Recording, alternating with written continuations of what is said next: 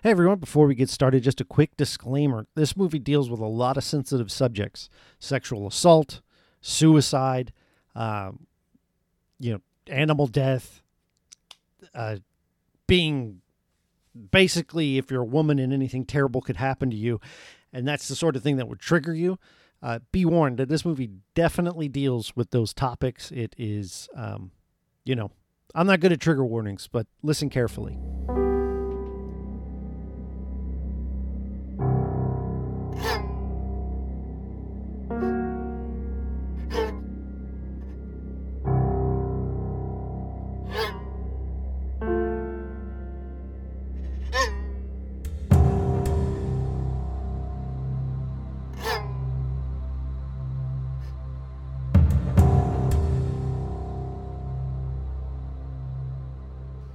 Welcome back to Hitchikachi Chronology. This is the podcast where I, Jeff, go through every single one of Alfred Hitchcock's movies in the order they were made and released. And the weather has turned. It is beautiful out in this December day. And I am watching for the second time in a row a Tippi Hedren film. And with me again for the second time in a row is Tessa from Tessa and Elliot Argue. What? Hello. You can tell she's been beaten down by this film. She's only had to do 2 Hitchcock movies, and already her spirit is broken. It is. And so just imagine what I've been through. I don't want to. I mean, okay. I have not. I mean, this movie has beaten me down because there are just so much. There's just so much. There's just so much I have to say about this movie. So, The Birds was a cakewalk, wasn't it? Oh, I would take The Birds over this movie any other day. I would take the spy movie that Elliot watched at the beginning. Oh, North by Northwest. North by Northwest. Now let's take out any emotions about the content. Okay. And just purely on was this boring or was this entertaining? It was both. Okay. Tippi Hedren. So you had times where you were looking at your phone, but you also had times maybe where you were like, why is this happening? And what is going on? Yes. I was in the process of crocheting and decorating my Christmas tree. And there were times where I would be like doing something and I would just stop and stare at the screen. And I'm like, what the hell's going on? Like, well, ladies and gentlemen, we watched Marnie from 1964 starring as, of course, Tippi Hedren and the very young, just fresh off of doing some Bond films, maybe even just one Bond film, Sean Connery. Yeah. Yeah. So he is not quite that household name, but he's about to be. Mm-hmm. And boy, so Hitch has done some things in the past with his films that are just tough to swallow, but this one's pretty good. Yeah, you need several content warnings for this episode. Yeah, I texted Tessa and I was like, "Hey, this happens, just so you know, yes. not side, there's an animal death and probably wasn't handled in a ethical humanitarian way." And there also is a lot to do with, sexism and misogyny. And we've seen in other movies it from I don't want to say subtle way, but a more kind of undertone maybe. You just, there's undertones of misogyny. Why is he doing that? And all this stuff. That throws that out the window. I definitely in the other films, you could kind of forgive it because it wasn't full on like sexual assault. Yes, right. And then, okay, so that's what I had heard about this movie. Yes. Now, I listened to a podcast, which will remain nameless, because they had said a lot of inaccurate things about Hitchcock. Oh. And they were negative things, and I've said negative things. Right. And I've got more to say this time, but I actually, read about it from Tippi Hedren's own words. But they had said, yeah, there's a rape scene in this movie. Yes. And I'm like, oh, okay. And I watch it, and there isn't. Now, there are things that are sexual assault, certainly. But there isn't a full-on... No, you don't... involuntary sexual intercourse scene in the movie. It alludes to it. Like, but this is what's going to happen. Yeah, I think so. So, okay. I mean, we'll I get think to so, this. but yeah. Yeah. So, well, I don't even know where to start. Let me pull my notes out. So it actually starts off kind of like it's kind of interesting. It's like a heisty thing. Yeah, right? like a heist movie. A nice heist movie.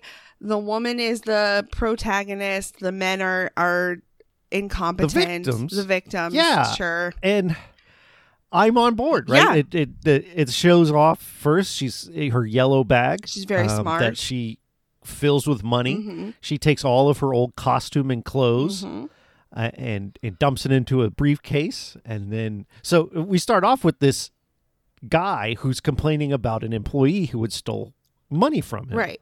Took into a safe, robbed $9,967.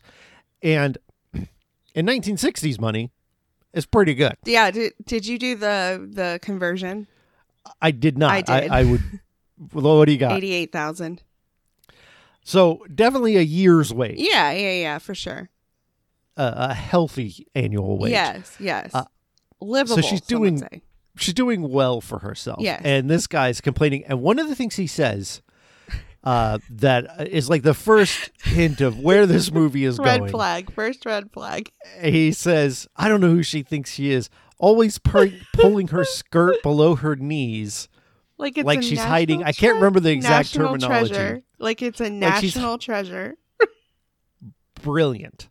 What an asshole. Now, at this point, though, so the thing about, in my opinion, and I'm so glad you're here, so you can keep my testosterone-addled brain in check, that if you're portraying this sort of thing negatively, yes, then it's okay to be in a film, right? It's like, this is the bad guy. He's clearly sexist. Yes. No one likes him. You don't feel sorry for him. Right. And you don't empathize. It's like, okay, this guy's just an asshole. So okay, you know what? All right. This guy's just an asshole. Well, then Sean Connery shows up. Sean Connery, who is noted as saying it's okay to hit women. Oh, my God. In real life, he said this. I know. And later on in the movie, he threatens. He says, I'm very close to beating you. Beating the hell out of you. Beating the hell out of you, Tippi Hedren. Oh, so he shows up and he talks about how great her legs are. Yep. Anyway, so this is where Tippi is introduced. She is, you're following her as she's making her way out of this heist. She has the money. She puts it in a one bag, which is like pink or turquoise. I can't remember either. And then a gray bag. Yes. Is where her old costume and everything was. She washes the dye out of her hair, which I didn't think was possible. It's not. I don't know who they think they're trying to fool, because it's Hitchcock not was me. like, yeah, you just totally just wash it out. Oh, it's definitely like someone who's never dyed their hair was like, oh yeah, you can go black to blonde in a one wash. Like, what was that? Shoe polish? I have never dyed my hair. Yeah. And I know this. Right. Like he's relying heavily on people not knowing that you cannot do that unless it is actually like shoe polish. Maybe that was it. Maybe every day as she was pulling this heist, she dunked her head in shoe polish. And even still, it's got a stain. And yes, there's no way that you are getting black to blonde in one single wash in one day without out of a sink. She didn't even get in the shower. Yeah. She washed it in the sink without absolutely destroying your hair and there not being patches. So, all right, I dare say this is second red flag. What, the washing of the because the shoe polish? Yes, because it shows that he has no idea what it takes to dye your hair, be a woman, quote unquote, because like, you know, men obviously didn't. Well, they didn't obviously, but like a lot of men didn't dye their hair in there. So how would they know, you know? But yeah, and again, as someone who doesn't dye their hair, I know. Right. It's not an excuse. Right. And especially if you're making a film. Right. If you're making a film about firefighters, you should learn about firefighting. You're like, firefighters definitely ride around on dragons, right? Like, that's a thing. I would watch the film. That would be cool. That would be a good movie. So she takes her bag of old garbage that she doesn't need anymore and locks it in a locker and throws away the key. Yes. Now she goes home and she meets her mother. And once again, we've talked about Hitch's mother characters. And this is another one that really just takes the cake. Really weird. Like, really weird. So one of my favorite characters in this movie is the little girl that gets babysat by Tippi Hedren's mom. I absolutely knew this was going to be your favorite character because immediately when they started, like, I was like, oh, Tippi Hedren's going to beat up this 9-year-old. Like, I was like, oh, this is Jeff's favorite character for sure. Yeah, like, I'm ready for it. I'm ready for her to be thrown out a window. Yeah. Not literally. No, you get a rag doll of some sure. kind and you toss a 9-year-old out the window. Right. So Jessica is this little 8-9-year-old girl who is being babysat daily by Tippi Hedren's mom. Yes. And Tippi is so jealous of this little girl, and the little girl knows it. Yes. It's awesome. It's so good because she's like, getting her hair brushed. And she's, I never really brushed your, I can't, what is Tippi's character's name? Marnie. It's Marnie. Duh. That was a test. You passed. So I never really brushed Marnie's hair like this. I didn't have time to take care of Marnie the way I can take care of you. Yeah, and just really laying it on thick. And now Mama walks around with a limp. She's got an injured leg. Yes. And anytime that Tippi even like tries to hug her or lay her head on her knee, she's, my leg. Yeah. My leg. Like she won't let her touch her. She won't look at her.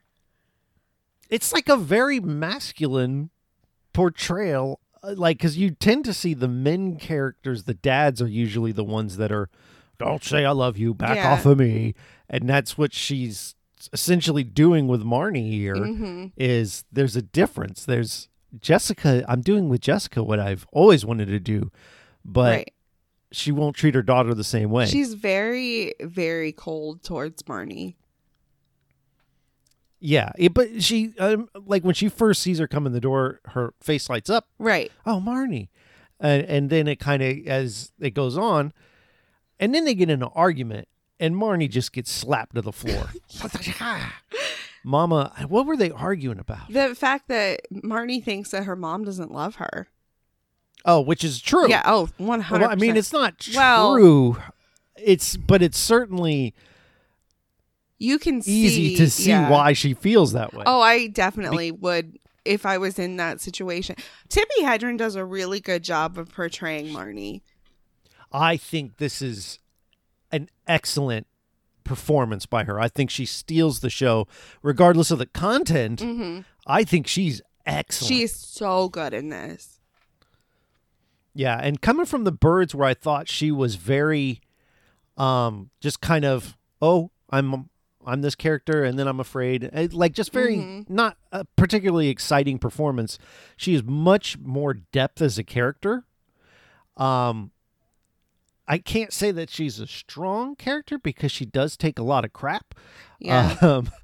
But she also is nuanced, at least, right? I mean, because there are people that are in abusive relationships that stay in them. And I think she portrays that and performs it very well here. I don't think her character, I feel so bad for her character because her character doesn't have any healthy relationships. Yeah. Yeah. I think that's true. And it's really sad. Well, she decides it's time to pull her new heist. And she gets a job working at Sean Connery's Mr. Rutland, his office. Yes. And as she's waiting to interview this elderly is a strong word, seasoned, mature executive assistant comes out of the office finishing an interview.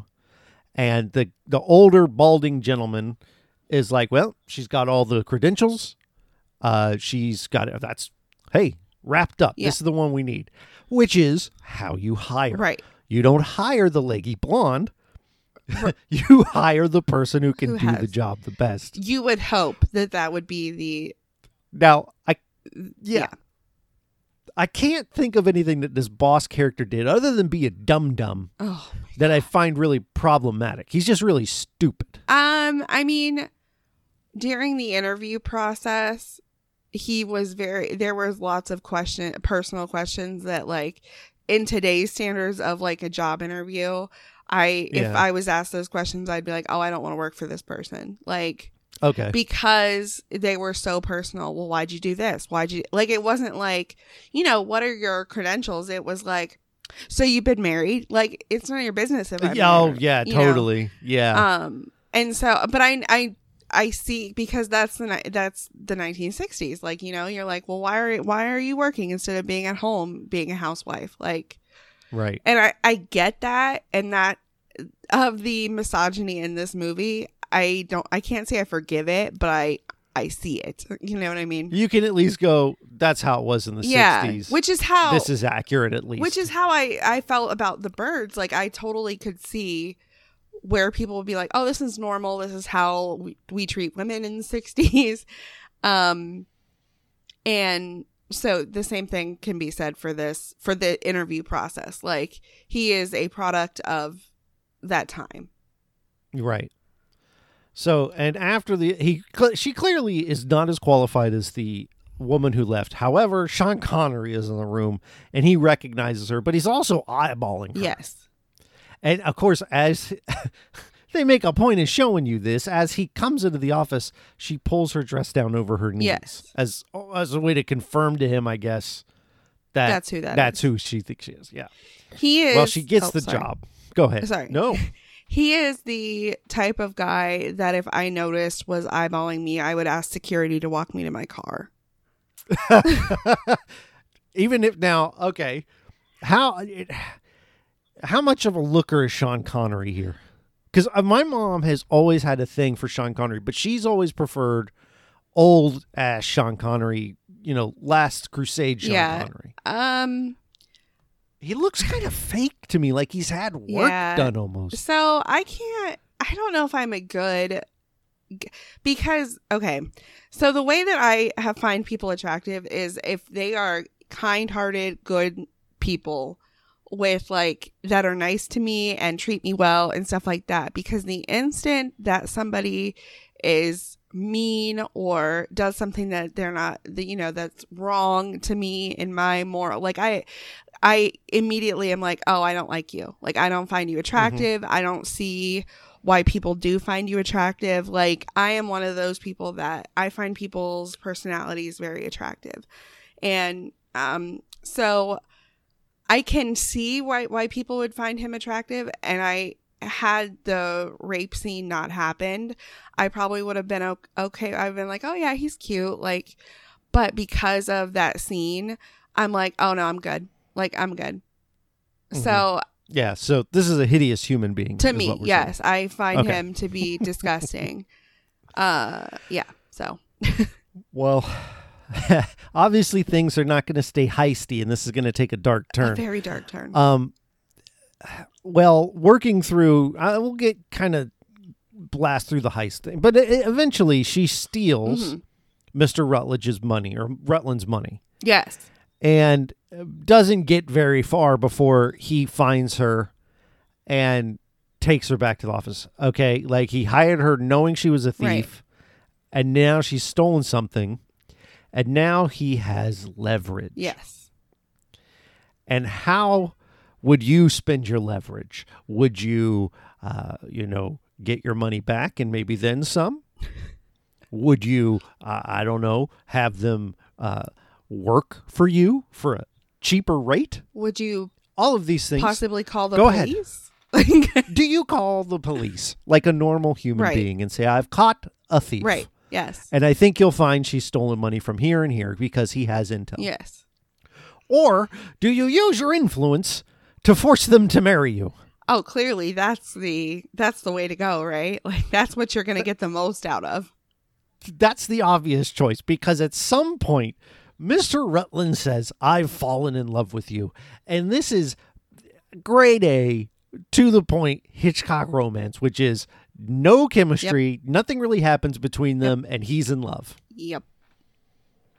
Totally Which, in love. when we would go back to last week, we talk about how she kind of flirts with him, and then over time, you kind of see that relationship grow, and you could see them as a couple, right? And it makes sense because they're spending time with each other and they've been through things together. This is not that. They had one scene where I was like, oh, I can see, like when she went over to, was it the office or his house, and there was a thunderstorm. Okay, I forgot about this scene. Yes. So this is where the creeping starts. Yes. Okay. So she had said on her application, I'm willing to work whatever overtime you need. Right. Well, it turns out Mr. Rutland would like you to come over to his place to do some work, which already, as you said, red flag. Do not go to somebody's house to do overtime. This has got rapey written all over it. This has got, definite porno, like. Oh, yeah. Like, do you want a promotion? Yeah. That's exactly what it is. So they get to talking. I don't really remember, but then a lightning storm happens. Yes. And she starts to flip. And she has this phobia of the color red. Yes. And you know this because the screen turns red. Yes. Yes. And she plays it very well. You can definitely tell that her character has post-traumatic stress. Yes. And so she's freaking out because of the lightning. She's trying to leave. And he takes her and he holds her. Okay. And he's calming her down. Yep. And then he kisses her. Yeah. It's like, all right. Okay. You're starting to overstep. You're taking advantage of a situation. Yep. And then you say to her, don't worry, you're quite safe here from the lightning. Right. He pauses. You're quite safe here from the lightning. Heyo. Like, come on. Like, okay. Like, And this is your hero. Yes. This is He is portrayed as the good guy. What he is doing is reasonable. Yeah. This is how he's portrayed. Yeah. And by the end of the movie, he helps her deal with some trauma. Right. And it's just shown like what a great man this is that she's so lucky to have.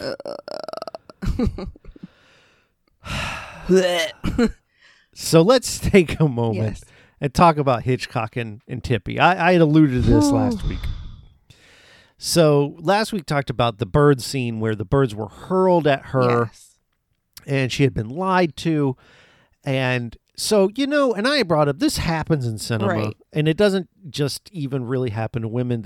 But it seems to mostly happen to women where they are, in order to get an authentic response, they actually put them through what's happening on screen. Yeah, because that's a reasonable thing to do, especially to women. So I wish I could say that's the worst of it. So in this time, while nothing particularly happens on set, according to Tippi Hedren's memoir, she's propositioned by Hitch. And when she refuses, he says, I can ruin your career. And she says, do what you have to do, and walks away. Which is very... What a boss. I'm going to bleep that out, but what a boss. That is like top boss move. Yeah, she says, I don't give a shit. Like, it's fine. I know me. Yeah. And I'm not taking anything away from anyone who's been victimized or felt pressured and maybe gave in. Yeah. But I really also admire her saying, screw my career. Yeah. Forget it. That's fine. I'm not going to placate you and then continue to enable you. That is straight up like, do it, bitch. Like, it's like calling your bluff, do it, bitch mentality.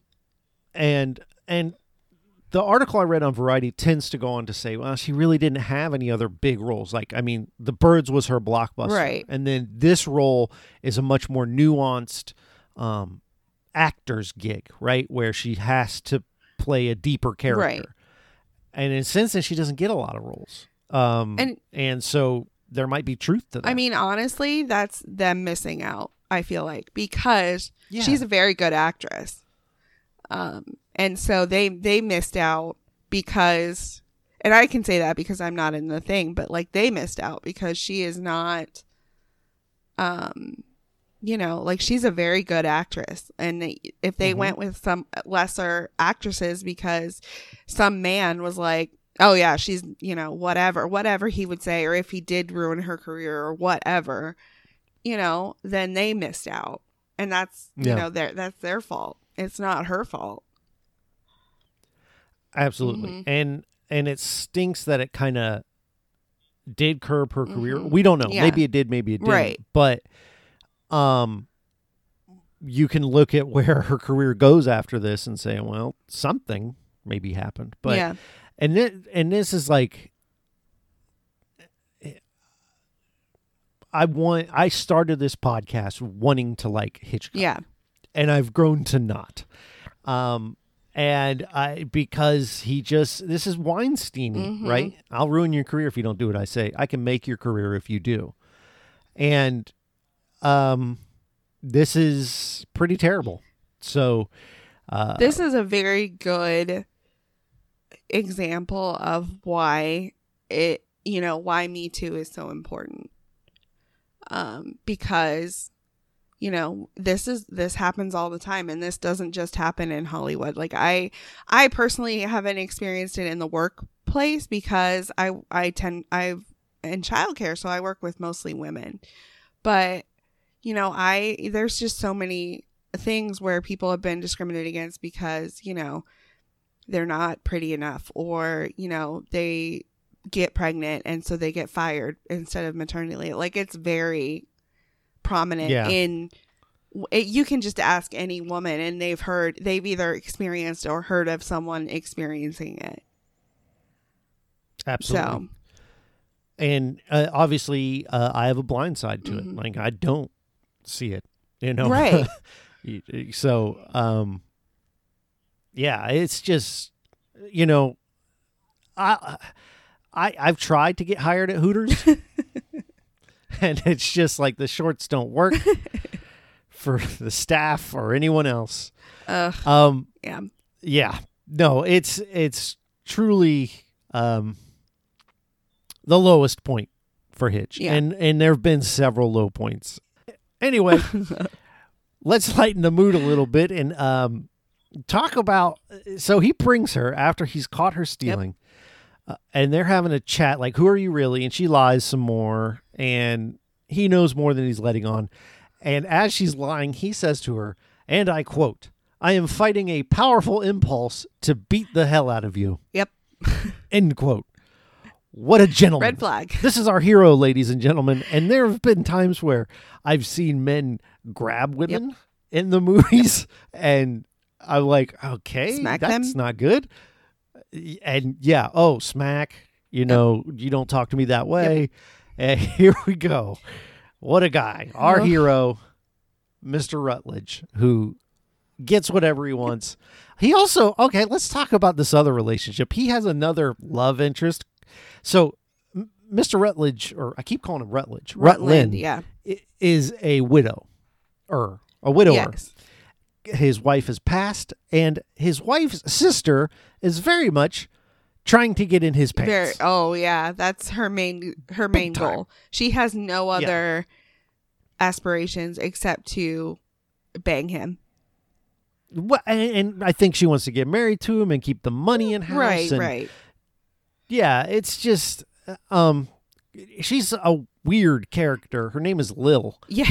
And she this is your sister's husband. You know what I mean? Your late sister's husband. Doesn't that weird you out at all? Oh, it would totally weird me out. Like, I'm good. Well, so after threatening to beat her, she continues to pack and say, hey, we'll give the money back. Or you just do whatever, know. Just let me go. Yeah. One of the reasons he knows she's lying is because she says insurance as insurance, which is only said as insurance. And how do you say insurance? Insurance. And you're from, born and raised? Ohio. With a mom from Florida. Kentucky. Born and raised. That's kind of interesting because my mom's from Ohio. Oh, really? And so maybe this isn't a good panel to I've never heard anyone say insurance in a way differently than I say it. I was trying to pronounce it differently last night, and I was like, how would you say that where it sounds right, correct, or whatever? Insurance. I was going, I don't get it. And Sean Connery has a Scottish accent that he tries not to have in the movie, and it doesn't work all the time. So weird. Insurance. Right. Which is ridiculous. Right. Okay, whatever. I knew you're from the South. Like, it would have been better if she had said, like, something regionally to Virginia. You know what I mean? Like, I don't even know what's regionally different. Like, if I said pop, you would assume, like, that's an Ohio thing. That would at least be, yes. Pop is the perfect example. Yeah. Because I listen to your show, Tess and Elliot Argue, wherever you get your podcasts. And you say pop. I do. And I say soda. Yeah. Because that's just culturally, regionally, I should say, what we call a soda pop. Right. Fizzy drink. Right. We call it soda. You call it pop. No right or wrong. Right. But you can tell if someone says pop, you're like, oh, you're from up north. Right. Or vice versa. Also, if you go to a restaurant in Ohio and ask for tea, you'll get unsweet tea. If you go to a restaurant in Florida or any southern state, you will get sweet tea if you do not specify. Oh, really? Yes. If you come down here and you say, I'd like tea, they will probably go sweet or unsweet. But the default is sweet tea. Oh, okay. Okay. Some would say the correct. I was in Iowa and we went to this barbecue joint. And to me, if you have a barbecue joint, I'm from the South, it has to have sweet tea. You're getting sweet tea. Yeah. You're getting sweet tea. And I go and I see a big thing. It just says iced tea. I'm like, oh. And I get it. I'm like, oh, what is this? Yeah. Because they don't put sugar in their tea. That's weird. Yeah. I guess I'm avoiding talking about this. I know. So he now lets her know, where are we going? Well, you're going to marry me. And because I've fallen in love with you, and there's nothing you can do about it. Yep. Because if you don't, I can sell you out and send you to jail immediately. What a romantic man. I was like, you know what? She should marry him. No, I never thought that. I was like, girl, take jail. Yeah, just go to jail. Just go to jail. Oh no, it's so bad. This was so hard to watch. They go on an involuntary, for her, honeymoon on a boat that I guess doesn't ever end. She's like, when is this boat ride gonna end? Are they like, just like circling the dock? Like, what is happening? So she's not only now married to a man she does not love because she's required to, otherwise she goes to jail, and now she's on a boat that she can't get off of. Yes. This drives her to the go ahead. And also, like, for the honeymoon suite, it has 2 separate beds. Well, that's the 60s, right? I guess, but when they get back to their house, they have 1 bed. Oh, okay. So I'm confused. Well, it could be that that's what they had available. True. Right? Yeah, I guess, yeah. So, back on the Trouble with Harry episode, they snicker and speak quietly about a double bed because it's so, he's getting a double bed for him and his wife. So, yeah, it's ridiculous. Well, he says to her, or she says to him, she has no interest in consummating this marriage. Don't touch me. Don't touch me. Leave me alone. Yep. And he's like, okay, we have 2 beds. You sleep in your bed. I'll sleep in my bed. Okay, all right. And you're like, okay, he's kind of redeeming himself. He's going to respect him. He's at least respectful. Not going to assault her. Right. Good. And then one day he gets real horny. Real mad. Just angry horny. She goes, I know what you want to do. Kind of horny. She's like, just let me go to bed. That's precisely what I want to do. I don't know what that accent is. I want to go to bed. And then he just pulls all her clothes off with one stroke. Very even. easily. Just boom, she's naked. Yep. And she stands there in shock. Yep. And then he covers her up and apologizes to her. And then they show her kind of fall back into bed in this very cinematic way. Yes. And I think this is where you see the scene as this is her being sexually assaulted. Yes. Okay. And I didn't. But maybe so. Now I can't remember. Did she attempt suicide after? It was right after. It was right after. Right after this. So that the next even morning adds credence to that. Yeah. And he says, "Why didn't you just jump off a boat?" When he finds her face down in the swimming pool. She didn't want to feed the fish. Yeah, what a guy. This is our hero, ladies and gentlemen. So one of the things that happens is that she constantly has visions and dreams, and it usually coincides with knocking. Yes. And it's, don't touch my mom, don't hurt my mom, leave my mom alone. And, Red is tied into this, that knocking and the thunderstorms. Yes. This all reminds me of the movie Spellbound by Hitchcock, which has a very similar thing, but it has to do with tracks, the color white, snow, and it's like, okay, it's this again. Oh, God. Yeah. So now let me look at my notes because I'm losing track of the plot. Feel free to fill in. Oh yeah, no. She tries to kill herself. She wants to feed the fish. She didn't want to feed the fish. Stuff like that. So and I guess like he starts doing some investigating about her, and you're not sure who. You hear several phone calls, and I think she's starting to turn. He basically brings her favorite horse. Yes, that she owns. And she owns that horse, right? Like maybe she doesn't have a place to keep it. Maybe she owns it on a ranch or somewhere where she can ride the horse whenever she wants. But she certainly owns it now, and it lives on his property.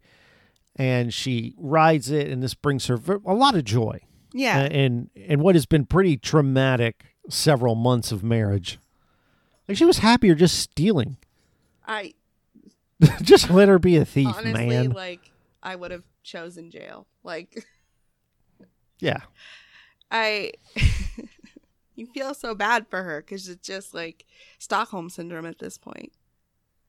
And I don't know that she ever comes around to it. I don't think ever. So. I don't think, like, even when we get to the finale and he's helped her out. Yeah. It's even then, it's like, what has he really done for her? Right.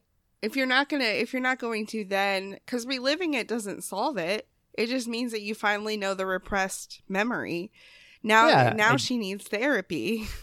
Yes, absolutely. It certainly helps to be able to pull it out and then start working through it. Sure, yeah. But she definitely needs professional help, which he does ask her to do. But this is from a guy who, in his own words, is a sexual blackmailer. Yes.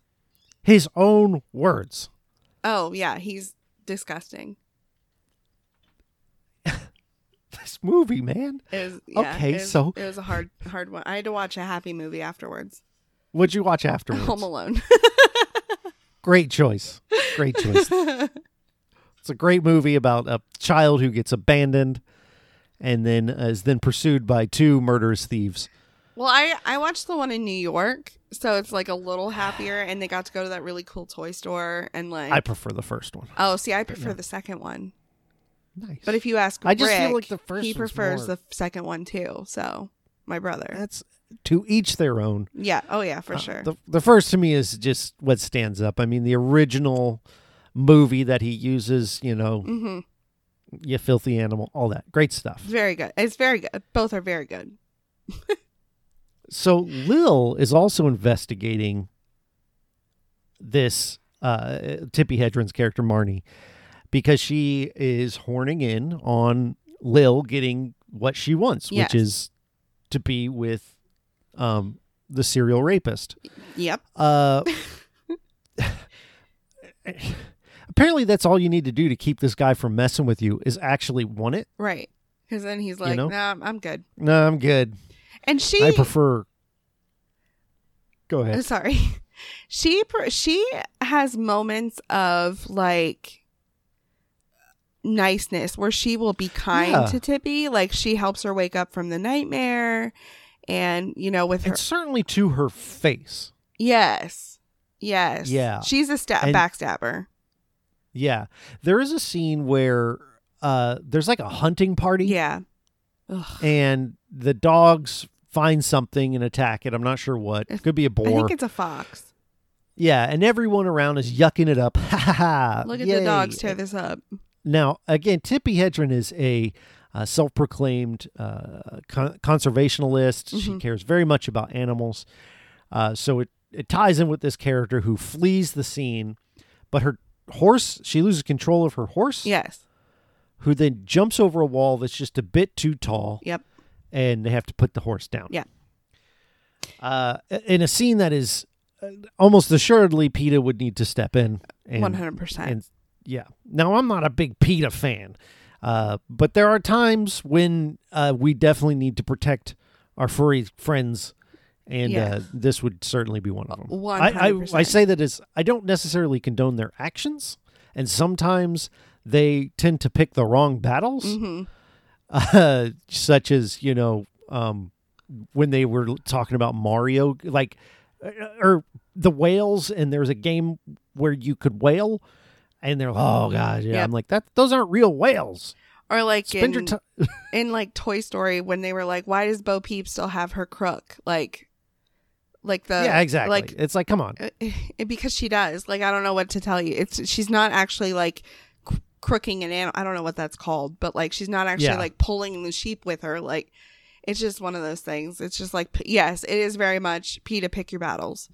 Right. And pick ones that matter, such as this, right, where a horse was obviously maybe not hurt, but certainly held in a position of distress. Yeah. Oh, yeah. And I think would be valid to say, hey, let's not allow that to happen. Yeah. Like, that doesn't sound like a good thing. Yeah. So she has to put her favorite horse down, which is honestly the only person that loves her and that she loves, because, again, her relationship with her mom is not great. Nope. And so this is a tremendous loss. Yep. It's, yeah. It's awful. They, so Lil, before this, though, invites the initial person that Marnie stole from at the beginning of the film to this party. Mm-hmm. And Mr. Rutland is like, yeah, just play it off like you don't know him. Right. Like, this guy isn't going to be like, no, I'm not. I mean, he's stupid, but he's not that stupid. Right. Like, he's not like, he's like, this is clearly her. And he had paid her off. And then so the sexual blackmailist decides, okay, well, I'll just blackmail him. Right. Just, I'll just tell him, hey, I'll ruin your career. Hey, how appropriate for this film to show this guy saying, I'll ruin your career if you don't do what I tell you, because based again on the story that Tippi Hedren told, seems to parallel true life.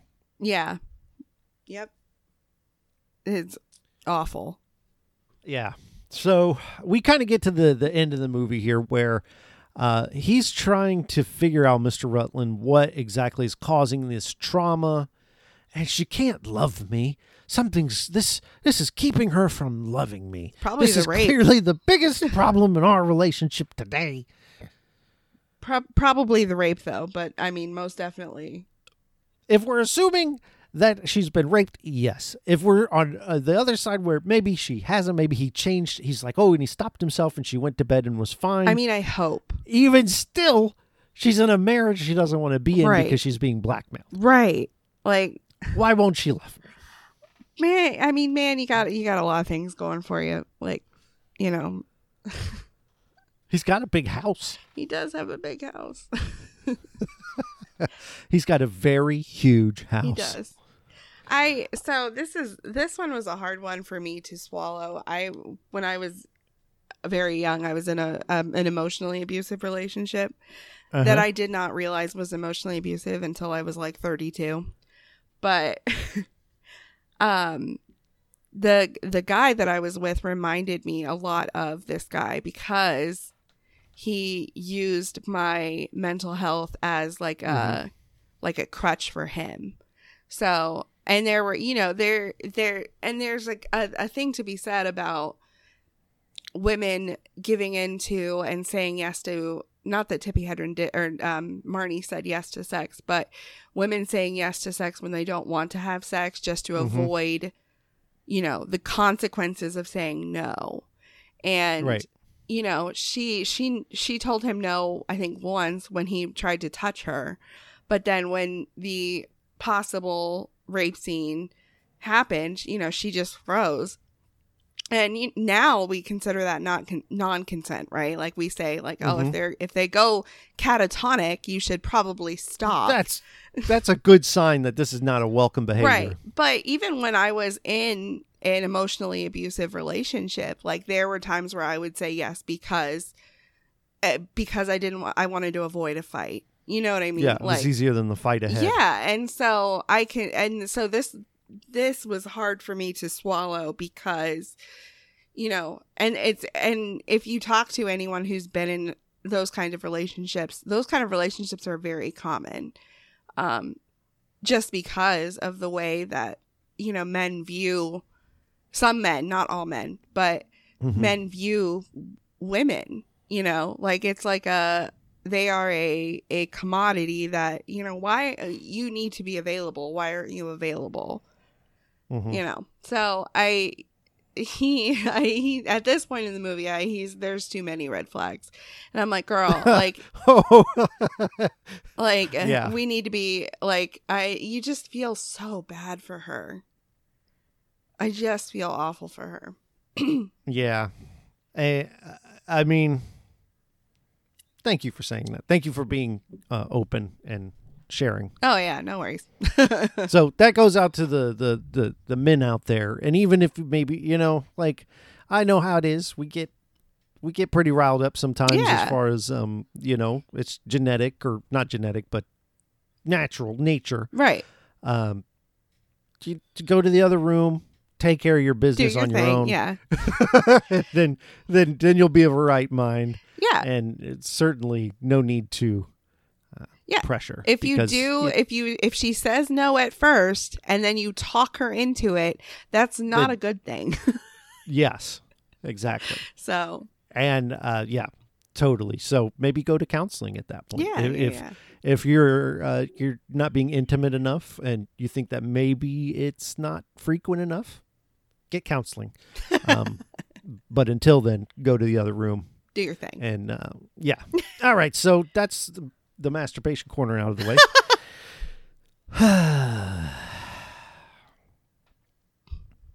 This movie. So, he takes her to her mom's house, who throughout the whole movie she has insisted is dead. Yes. Marnie says, my mom is dead. She died. She's dead. And he's like, I know better. She killed a guy. Honestly, I think it would be healthier for her if she just viewed her as dead and never had to go see her mother again, because her mother is so distant. Yeah. And this is some, like, you know, my parents are great. Mm-hmm. Nobody's parents are perfect, but mine did a great job. You know, I've seen and heard other tales of people with much more horrible stories. You know, my worst thing would be like, you know, I sometimes like to sleep a lot. I don't know. I have bad habits, but they're nothing particularly bad. Right. But so she has this relationship with her mom, and he comes in, and this is, again, he's portrayed, and I even found myself feeling glad he was there to push, and I think it's the way it's intended that you respond. Yep. By the way the movie is trying to get you to do, is Mama is not wanting to say anything about why Marnie has this trauma. Right. And he is not, and Marnie is very much willing to say okay and not push the issue. And he is pushing Marnie's mom and Marnie to go down this road. Yeah. And the way it's filmed and done is he is a hero. Yep. Doing this. And I even felt myself emotionally reacting that way because that's what the movie wants you to do. Oh, I did too. I had the same reaction. I was like, oh, I'm glad that somebody, because in this instant he is acting in her best interest. Yes. I mean, better would have been to, you know, have a professional do it, but here we are. Yes. It's the 60s. What are you going to do? Right. And I mean, he's also not a therapist. Right. Like, I mean, and he doesn't know, could he cause more trauma? Right. I mean, if this person who is clearly damaged and hurt, and I don't say that in a derogatory sense. No. As someone who goes to therapy Yeah. openly Yeah. and says it's good, you should go. Yeah. Someone with a deft hand needs to be the one to work their way through that. Not come in with a hammer like he does. Yes. And just insist, like, let's do this. And you come to find out that now this is something I think is more deliberate in as opposed to the scene where we may or may not have witnessed a sexual assault. Right. Whereas, so her mom is a sex worker. Yep. And that's how she had to make a living. And they portray it that way. Yep. And honestly, I think that they don't, at least that I noticed, put her down for it in the film. And they're just like, she just says, this is how I had to make our money. I did it to take care of you as a child. Yep. And I found like that was refreshing. I think it was tastefully done. She wasn't in like you could tell Marnie was taken care of. The house was clean. It wasn't, a shack by any means. It was a house. She had a roof. She had her own room she gets kicked out of, though. Right. When a gentleman caller comes. Right. So one of these callers, as they put Marnie on a couch in the hallway. Yeah, maybe. I don't know. It's like a chaise or something. Yeah. And a lightning storm comes and she's getting a little scared. And the only guy in the movie who's worse than Mr. Rutland comes out. Yes. And he starts, I'm right here. And you can just, this to me feels much more overly, this guy's a sexual predator. Oh, it's icky. It's very icky. And I mean, Mr. Rutland definitely is a sexual predator. Right. This guy is like even further down the road. He's like a pedophile. Oh, this guy is pedophile. Yeah. And, but Mama does what Mama should do. She says, you get your hands off my kid. They get into a fight. Yep. And as he's beating Mama, Marnie grabs a hot poker. Yep. Or whatever fire those poker. things are from the fire. Thank you. As someone in Florida, we don't find the need to set fires. It just tends to be hot. And she beats him to death. Yeah. And then Mama decides to take the blame. And this is this repressed memory that she has. Yes. Marnie, that why she's affected by the color red is the blood, the thunderstorm, the knocking. The men. All comes from the men. Yeah. Why she doesn't want men to touch her. Yeah. Don't touch me. Yeah. And if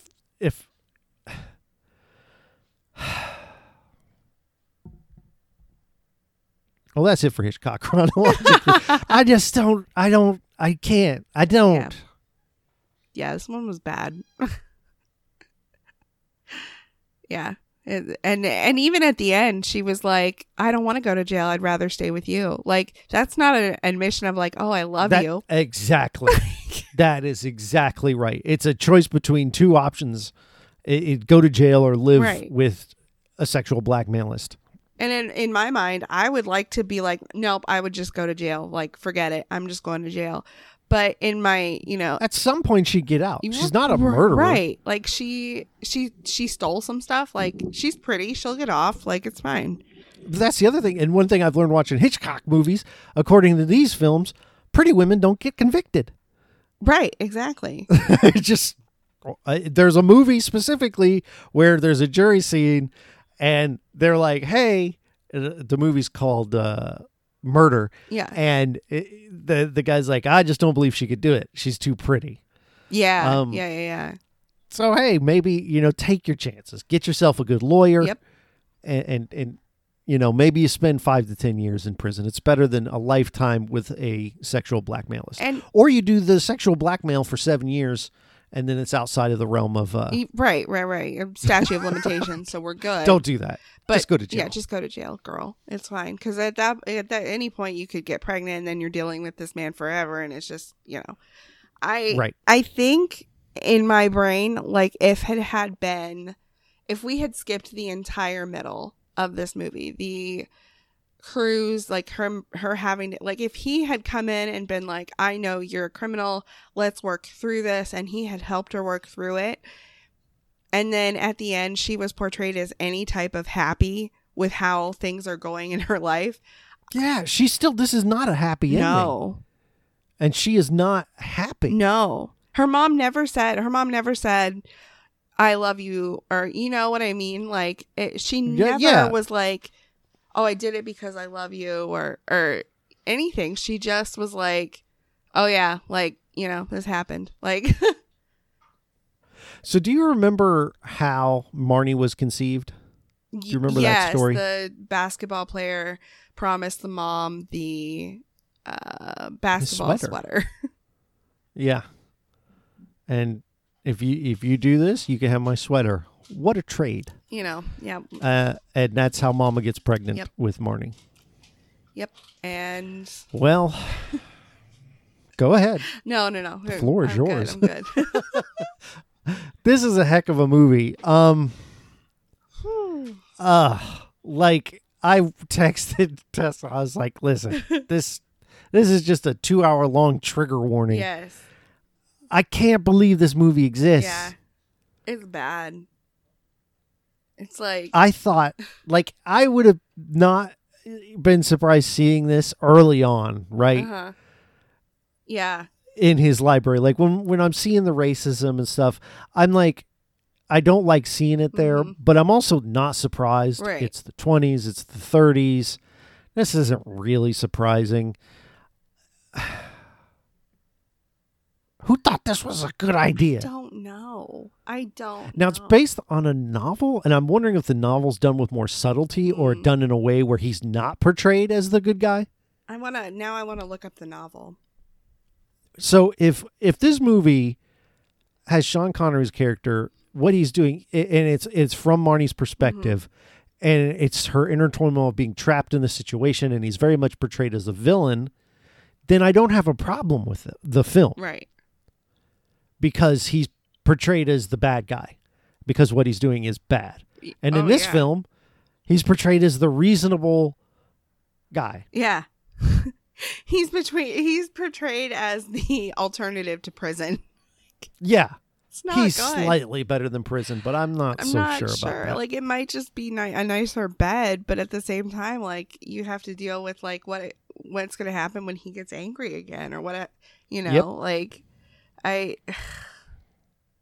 and people who almost rape, even if like that was almost sexual assault, eventually, you know what I mean? Like that, you never know. They escalate. They typically escalate.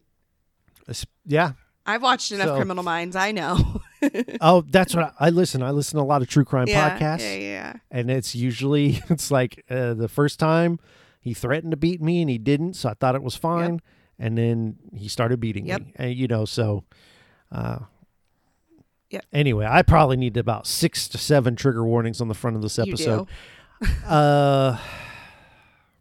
I'll write that down. I need to record that. Well, anyway, Tessa, thank you so much for watching this. You're very welcome. And being willing to share and be open about the stuff that happened in this movie. Yes.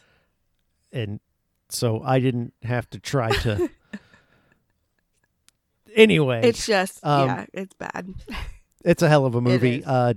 You don't need to watch it if you don't want to. It's no.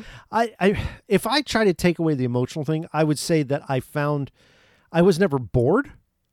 Okay. That's something I can say about the movie. I was never bored. Tippi Hedren's performance was very good. Excellent. It was very She's good. Very, very good. She is, but you can believe that character has post-traumatic stress. Mm-hmm. And she's cool and calm when she's doing her heist. Mm-hmm. And there's nothing else to say. Yeah. Just I got 4 movies left and I can't imagine. And I'm not daring Hitchcock to do it. Oh boy. But I can't imagine it gets any worse than this. This is just, I really hope that it doesn't, for your sake. Yeah. Well, so where can people find you, Tessa? Tessa and Elliot Argue. It's a podcast I do with Elliot, my husband, and sometimes Michelle, his best friend, who is basically him just in female form. And it's a lot funnier than this movie. Yes. And a lot less problematic. Yep. But not too much less. No. You still have Elliot No, there we to do still have Elliot there. be problematic. Who, God bless him. He throws out claims of racism. He does. Yeah, he just, does. yeah. Yep. But yeah, I recommend that show. The show notes will be in the description. Woohoo! Be sure to give it a click a Rooney and give it a listen.